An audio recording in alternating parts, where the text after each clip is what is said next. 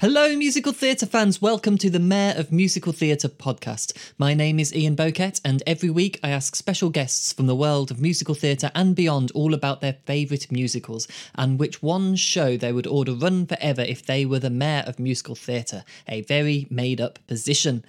This week's guest is the beloved UK drag performer, star of Series 1 of RuPaul's UK Drag Race, and award-winning musical theatre extraordinaire, it's Divina De Campo. I first met Divina many years ago in the clubs of Hanley and Manchester, but since then they have done so much incredible work, including the brilliant Leeds Playhouse production of Hedwig and the Angry Inch, which I named as my favourite production of last year. They are currently starring as Plankton in SpongeBob SquarePants at the South Bank Centre, and I highly encourage you to go see them in that. It's an incredibly fun production. It's wonderful. Also, excitingly, they are the host of this year's Stage Debut Awards on the 1st of October. I love new theatre. I write new theatre. It's so important for the art form that we celebrate and support it, and the Stage Debut Awards is the only UK awards dedicated to doing just that. If you'd like to join Divina at the awards ceremony and enjoy a fantastic night, including a 3-course meal, live performances, a DJ and dancing, and of course getting to mingle with all the incredibly talented people who will soon be West End superstars, do follow the link in the show notes and get yourself tickets. Hopefully see you there. This podcast is produced in association with musicaltheatrereview.com, your premier source for news, reviews and interviews on all things onstage, backstage and worldwide. All the social media links for them, for this podcast and for Divina are also in the show notes, so please do follow and get involved and talk to us. Say things to us on the internet. Always a good thing. That's never been a bad thing. Right, let's get into this chat with the talented superstar and genuinely lovely human being, Divina De Campo.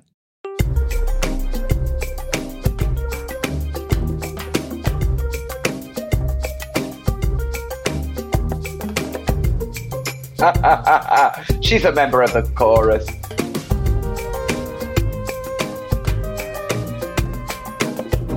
Welcome to the Mayor of Musical Theatre podcast. I am composer, reviewer, photographer, and now podcaster / fake mayor Ian Boquet, but I am far less worthy of the title of Mayor of Musical Theatre than my guest today, who weirdly I have vague memories of from nights spent in the clubs of Hanley and Manchester back in the late 2000s. But since then, they have seen television stardom on RuPaul's UK Drag Race and begun to take over the world of musical theatre with their starring roles in Hedwig and the Angry Inch, Chicago UK Tour, and now SpongeBob SquarePants. Divina De Campo has, through their incredible talent, become one of the country's most beloved drag artists and a truly revelatory musical theatre performer. On October 1st, they will host the Stage Debut Awards, the only dedicated awards recognising breakthrough theatre talent. Divina De Campo, it's a long way from the club in Hanley, isn't it? Oh my goodness, that is a blast from the past. Wow. Now I hope you're going to keep hold of my secrets from that time. I mean, as I remember, it was a £7 all-you-can-drink offer, so there was a lot going on in that place. There was a lot going on in that place. Wow, that really is a blast from the past. I was reading press releases and things, and something that was mentioned was that you really enjoy the quiet life when not touring, recording or filming with your husband. Do you have much time for the quiet life anymore? I mean, we're recording this before 9 a.m. and you're a drag queen. I mean, is there a quiet life? Yeah, no, there isn't at the moment. And I am desperately in need of it. So I'm going to get one just before the Stage Awards. I'm going to get my first 2-week break in about 2.5 years or longer. So I'm very excited, actually. I'm going to be able to have a really nice break and I'll be perfectly rested, ready for the awards. Come on. Amazing. What you got planned? A good holiday, something like that? We actually, like home is in Gran Canaria. My mum's out there at the moment with my stepdad. We found a place just after the Brexit vote. And so that's home. So I'm going to go there. Yeah, it's the one place in the world where I feel totally centred. That's really lovely. Of course, the last few years you've been doing so much theatre. I write for Musical Theatre Review, and every year we choose our favourite show of the year, which last year for me was Hedwig, Leeds Playhouse. You were just so perfect in that. Was it an obvious choice for you to go for that role? Well, actually, it was a friend of mine who was directing it, Jamie Fletcher. We'd known each other even longer than I've known you. We'd known each other since uni, and she, I think, had me in mind already for the role, and they asked, and I I jumped at it. I'd been introduced to it as one of my first kind of main drag gigs. I went out to Ibiza and did the 6-month season out there. And the boy I was working with introduced me to it. And The Origin of Love had a sort of eureka moment for me, in my brain. It was one of those pivotal moments where you go, oh, wow, all of this stuff is like just made up. Oh, so I can choose my own way. Okay, great. It's just one of those moments where it reminded me of I'm allowed to be myself. It's a beautiful show like that. Obviously, on the face of it, it's a raucous rock and roll punk show. But it's, The Origin of Love is Plato. It's got some deep philosophy in about identity and love. Yeah, and those ideas, those are sown the whole way through the show, drawing from all kinds of different philosophies and ideas. The music's so clever, and the script, the book is so heartbreaking. It's amazing. It's I love it, and I'd love to go back to it at some point. We just have to see what the world has in store for me. I'm praying every day for a London transfer, some sort of transfer. Who knows? So it's such a specific skill set you need for that role as well. Obviously, you've got an incredible voice, you're a great actor, but also holding that crowd in the palm of your hand while you're doing dirty jokes. That's very much a drag queen's MO. Yeah, absolutely. And I think that was one of the things that I don't think 15, 20 years ago I'd have been ready to do it. I think you need somebody who's slightly older and had a bit of that experience of working with an audience in that way, which is why, working with a drag queen makes sense for that role, because that's what they spend most of their time doing is just interacting with an audience and playing with them. And so that was one of the most joyful parts of the show, was that I had the skill set, but it didn't mean that, the skill set was fully developed enough for it. So I learned so much through the process, and every night on stage, I was just constantly learning and stretching and growing. It's one of those shows where it allows you to do that. And now you're in SpongeBob SquarePants, of course, with lots of families. Just as raucous as the punk crowds in some ways. And you used to be a teacher, is that right? So you got more crowd control going on there. Yeah, I think that's one of the things that kind of helped me in drag, was working in high schools and junior schools and primaries and then with old age groups. Those old people can be tricky. Yeah, it just gives you a different way of working, and you learn very quickly that asking an audience are you having a good time? No, tell them, you're having a good time. It's phrased as a question, but actually it's a statement. How is SpongeBob going so far? It seems like such an outrageous, loud, brilliant show. I can only imagine, people of all ages love SpongeBob, but especially the kids must be loving it. Yeah, it's great. And the cast are just wonderful. They're such a joy to work with every night. Louis Cornet is an absolute... it's a tour de force performance. He's so perfect in it. He just fully embodies that joyous, positive naivety that SpongeBob has and is known for. And everybody in it is just brilliant. Like, the vocal talent in that room is unreal. I can't wait to see it. I'm going to see it later in the summer, hopefully. Cannot wait. Great. So you're fully committed to the musical theatre now. This is the route you've chosen, and now you're hosting the Stage Debut Awards. Yeah, that's super exciting. It will feel a lot like coming home, I think, because it is, like I said, drag queens are used to talking to and working and playing with an audience. So this is, hopefully I'm going to do a good job, because I should be decent at this. People like naughtiness at awards ceremonies. That seems to be the thing to do these days. Yeah, otherwise they can be a bit dry, and nobody likes it when it's a dry award ceremony. So let's have some fun. Absolutely. Well, let's talk a little bit about theatre, because obviously you've done a lot of theatre. You've clearly a committed fan of musical theatre. Was there one show that first made you fall in love with musical theatre? Yeah, I think so. I think Crazy for You was the one that did it. I think it was like 98. that I saw it at the Alhambra in Bradford. Wow. It was the production that Ruthie Henschel had done, but she wasn't in it. It was somebody else. But the woman who was in it was incredible. And it was just one of those moments of seeing people who were not only really hungry and talented, but they were really committed to who it was they were on stage, you know? Yeah. And it transports you to somewhere different. It just sucked you in and made you go, oh, and you invested in the characters.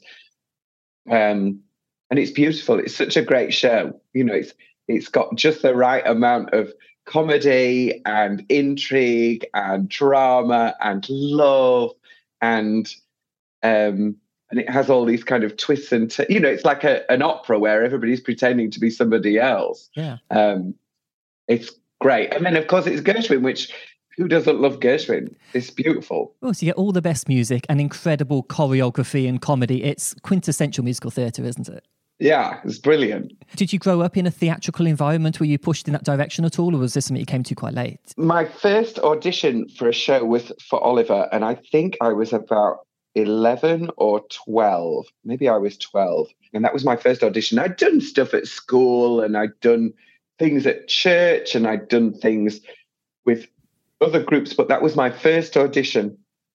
And I walked into the room and I was late, classic me. I'm not late for anything anymore because I'm so stressed out by it that I'm like 30, 40 minutes early for everything now.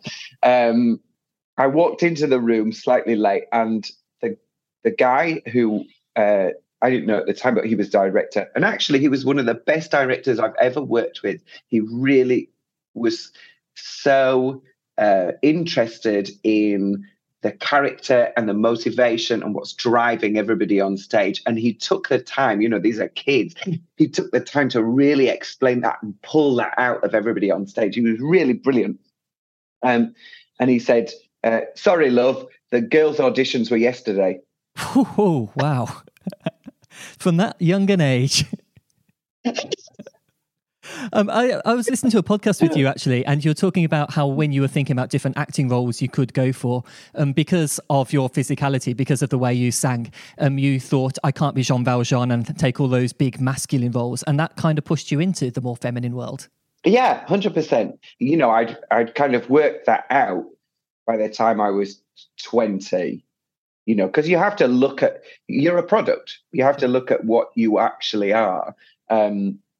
You're a product. And so, and I was glad that I'd worked that out, because then you go for auditions and you can see, actually, I am head and shoulders better at what they've asked, but they've kept everybody who's 6'3" and above. Sure. And you go, okay, I know what this is about. That's fine. Because that's what they're looking for that particular role, and you don't fit that. And so it's not a personal thing. So you have to recognize what it is that you are as a human being, as well as, as an entity on stage, in order to kind of, what's your niche? What is it that where does your peg fit, so to speak? Let's keep it clean, but I love it. Yes. Yeah, I mean, it's worked out for you. You're award-winning. You're now hosting the awards. That's great advice for anyone. Yeah, absolutely. I'm overjoyed by how things worked out. And the funny thing is, Plankton is not any of those things. He's a very different character. So it's 20 years and now I've come back to, I played lots of really masculine characters at uni. I can't say I was very good at it. I can't say I'm very good at Plankton. I leave that up to other people to decide what they think. I mean, how do you judge a performance like that? It's such an alien creature, Well, yeah, exactly. But he's a much more masculine character than anything I've done for 20 years. So that's been a real interesting learning journey as well. Well, maybe in another 10 years it will be Jean Valjean. Can all keep fingers crossed. I think I'd have to go to the gym first and probably grow another 4 inches in height. It's for the listeners. This is like 9 o'clock in the morning, and that's that drag queen instinct. I love it. Okay, we should get through these questions. Which musical score gets stuck in your head the most often? Oh, Notre Dame. The score for Notre Dame. Just it's one of those where if you're feeling any kind of way, the music, you put your headphones on and the music just wraps around you and you are completely lost in it. It's incredible. 100%. I mean, working in musical theatre, does it help if a show has a really catchy score, or does that mean the songs get annoying to you after a while? Oh, no. I'm one of those who can just go back to a score over and over and over again. Because there's always something new, in a really well-crafted score, there's always something new. You're like, oh, I never heard that flute part before. Oh, how have I missed this the whole time? So there's always something in a score to find. And sometimes even just the vocals, sometimes people's vocals, everybody thinks so carefully about how they use their voice in different parts. And sometimes you don't really catch all of that, even if you've listened to it 100 times, and then you listen to it again and you go, oh, and it brings a whole different meaning to what it is that they're doing. I listen to Hedwig all the time, of course, obsessive fan. And the fact that there were, I think, at least 3 different cast recordings or movie recordings out there to listen to, and you can hear the slight differences that performers take. And that's the great thing about musical theatre, because it's the characters and emotion. There's always different things to latch onto. Yeah, absolutely. And because everybody's instrument is different as well, then naturally the way that you're going to deliver something is going to shift. They've made this decision because that's what they sound like and that's what they do. Well, that doesn't work for me. The way for me to achieve that is through this vehicle or through this technique or through this particular sound. So that's one of the joys of listening to other people's interpretations of music. I was learning I was learning that a long time ago, and there's like 50 different versions of it. And that was one of the things that I found really interesting about listening to that is, this is an opera. It has a real specific way of delivering this, and yet everybody's is completely different. What is your favourite musical currently running in London? And sorry, you can't say SpongeBob. Of course, you're going to be biased there. Oh, I'm sorry. You've scuppered me. Well, it has to be Crazy for You. It has to be. That's fair enough. Gillian Lynne, have you seen this new production? I haven't yet. I'm sure I'm going to. Yeah. I hear nothing but good things. And Gillian Lynne's such a lovely, small-ish theatre as well, so you can get right up close to the incredible dancing. Yeah, and Charlie, by all accounts, is just charisma on legs. I saw him in Mary Poppins, as I think everyone in London saw him in Mary Poppins, and he just owned that role. He's so incredible. What musical has made you laugh the most as a comedy legend as well as music legend, drag legend? Book of Mormon. It's a funny one. It just puts that... There's things in there that you shouldn't laugh at, and yet you do. And as long as everybody on the stage is in on the joke and fully committed to it, then that's fine. 100%. As long as you know that they're not poking fun at you, they're poking fun at the stupid white people. Are you a fan of things like South Park and Team America and the other things? Oh, yeah. I mean, I grew up with all of that, so I haven't been back and watched any of it. I don't know whether it would be like Little Britain that would make me go, this is just horrible. I don't like this. Quite possibly. Things have changed a lot since the 90s. You look at the comedy that was happening in the 70s, and so little of it is funny, actually. Yeah. Some of it's brilliant and some of it really stands up to the test of time, but some of it is just not funny. And it's the same with lots of 90s stuff. People go back and watch Friends and go, this is awful. Yes. Yeah. It wasn't really my thing, so I'm okay with that.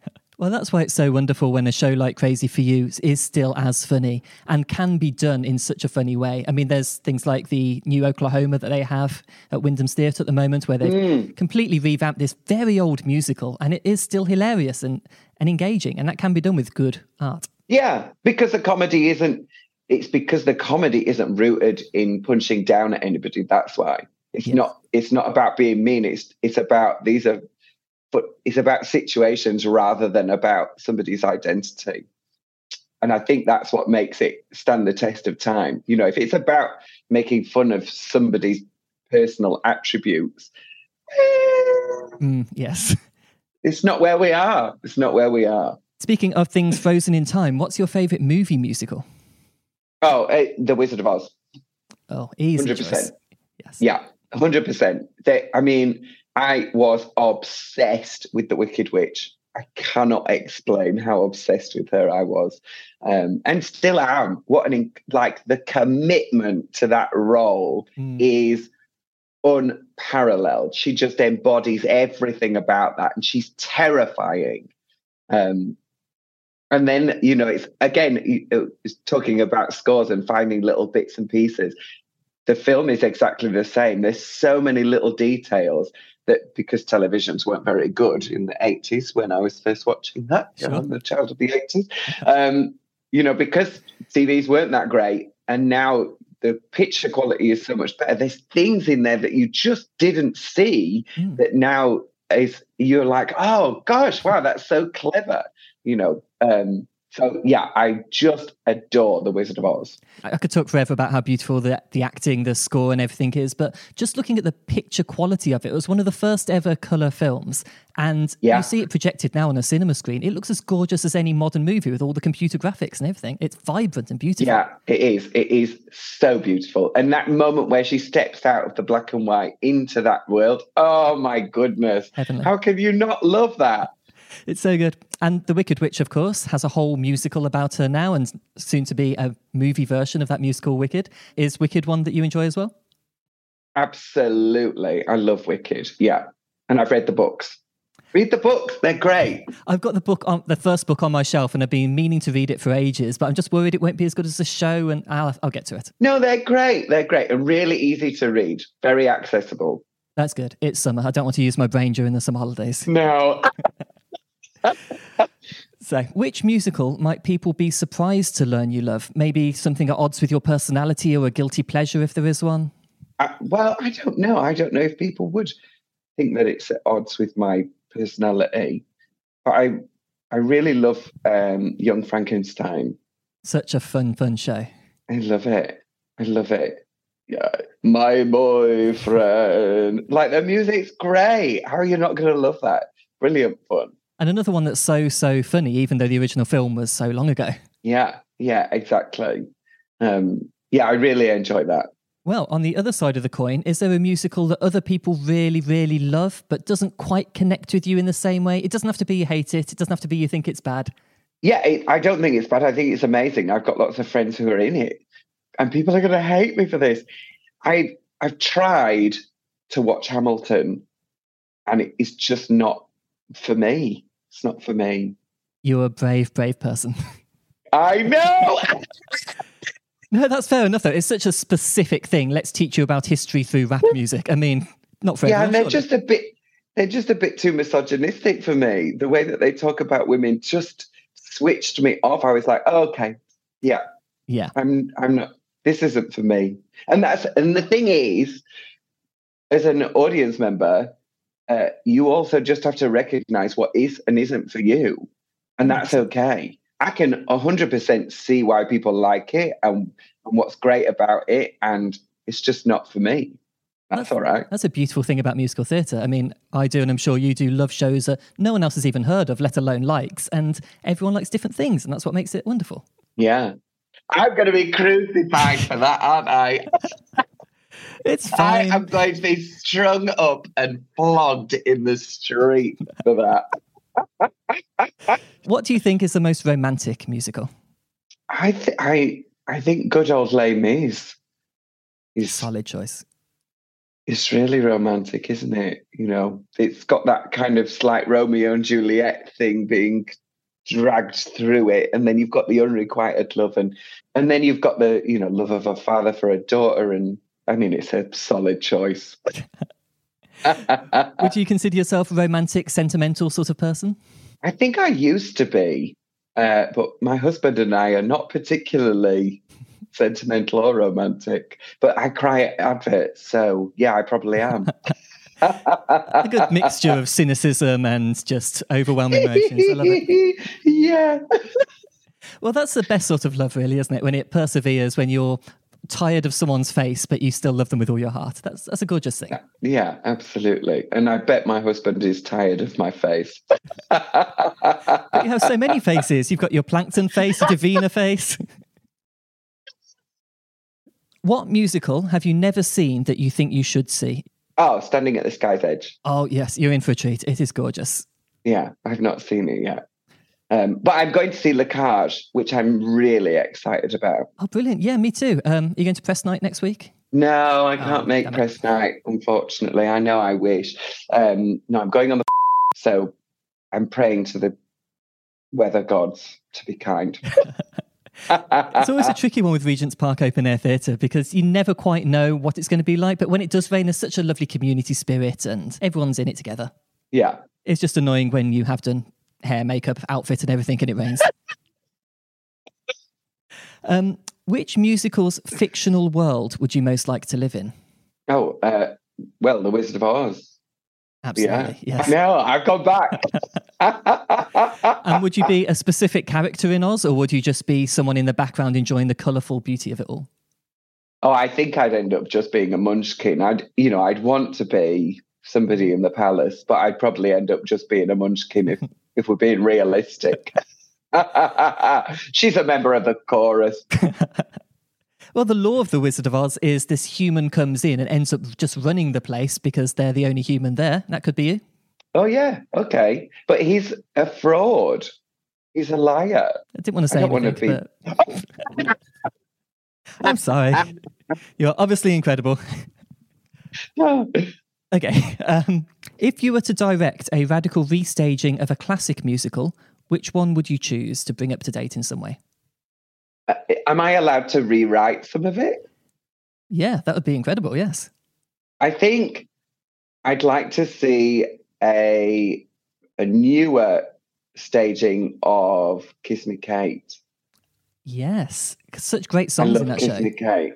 Brilliant songs, great characters, and it's ripe for it, I think. Yeah, but it's got a very, very old-fashioned plot. Where, I mean, gangsters, do they even exist in the same way as they did back in the Kiss Me Kate days? I mean, we currently have a war with Russia in Europe at the moment. And I think if there ever was a gangster, Prigozhin is probably that. That's true. This could be the most political, hard-hitting Kiss Me Kate ever made. Well, pray for that. Anyway, the big question, the big final question. If you were the mayor of musical theatre, if you had the power to order one show be running forever, so you could go see it whenever you want, which show would you choose and in which venue? Well, of course it would be Hedwig. Of course. It would have to be Hedwig. But where would it be? Now there's a question. I think Hedwig would be great at the Garrick. That's sort of just big enough to have some spectacle and get enough people in, get all the fans in, but kind of small enough so everyone can enjoy it in the intimate way. Yeah, I think the Garrick would be perfect. I was talking to Lena Hall on this podcast, who won the Tony Award for who's incredible, and she also chose Hedwig to run forever. And she had an idea of having it really punk rock and just announcing the venue on Twitter the day of the performance, have people rock up to some club or some cafe or some car park and just do it in random places, which I also think would be wonderful. I think that's a great idea. Yeah, that's amazing. Just stage it at different places all around, just around everywhere. Yeah. Have it as an actual long-running tour, just popping up in different places. That's a great idea. Let's have it at Victoria Baths in Manchester. Oh, amazing. Yes, all of the dingiest places like that. Yeah, exactly. Of course, that would be a fight between you and Lena over who gets to play Hedwig, though. Do you think you could play Hedwig for the rest of your life over and over again? Well, I mean, she won a Tony for Yitzhak, so it would make no sense for her to be Yitzhak. You're still in the Hedwig character, just putting Yitzhak in their place. Amazing.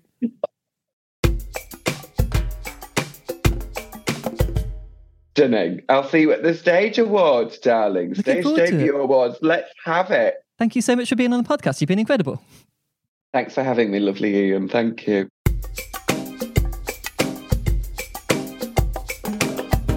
So that was Divina De Campo, such a lovely human being, and if you've seen them perform, you'll know how amazingly talented they are too. Check the show notes for all the social media links you need, plus a ticket link for SpongeBob SquarePants at the South Bank Centre. And of course, Divina is going to be hosting the Stage Debut Awards on October 1st. That's going to be such a fun night with Divina hosting, not to mention all the live performances, DJ dancing, everything. It's going to be great. If you want to join Divina, and possibly even me at the ceremony too, it's on October 1st, and there's a ticket link in the show notes for that. Thank you so much for tuning in. Please do get involved in the social media and recommend us to all your coolest friends. Just the cool ones, only cool people listen to this podcast. That's a fact. We are the cool people. We'll be back to chat theatre with another wonderful guest soon. Keep it musical. Bye.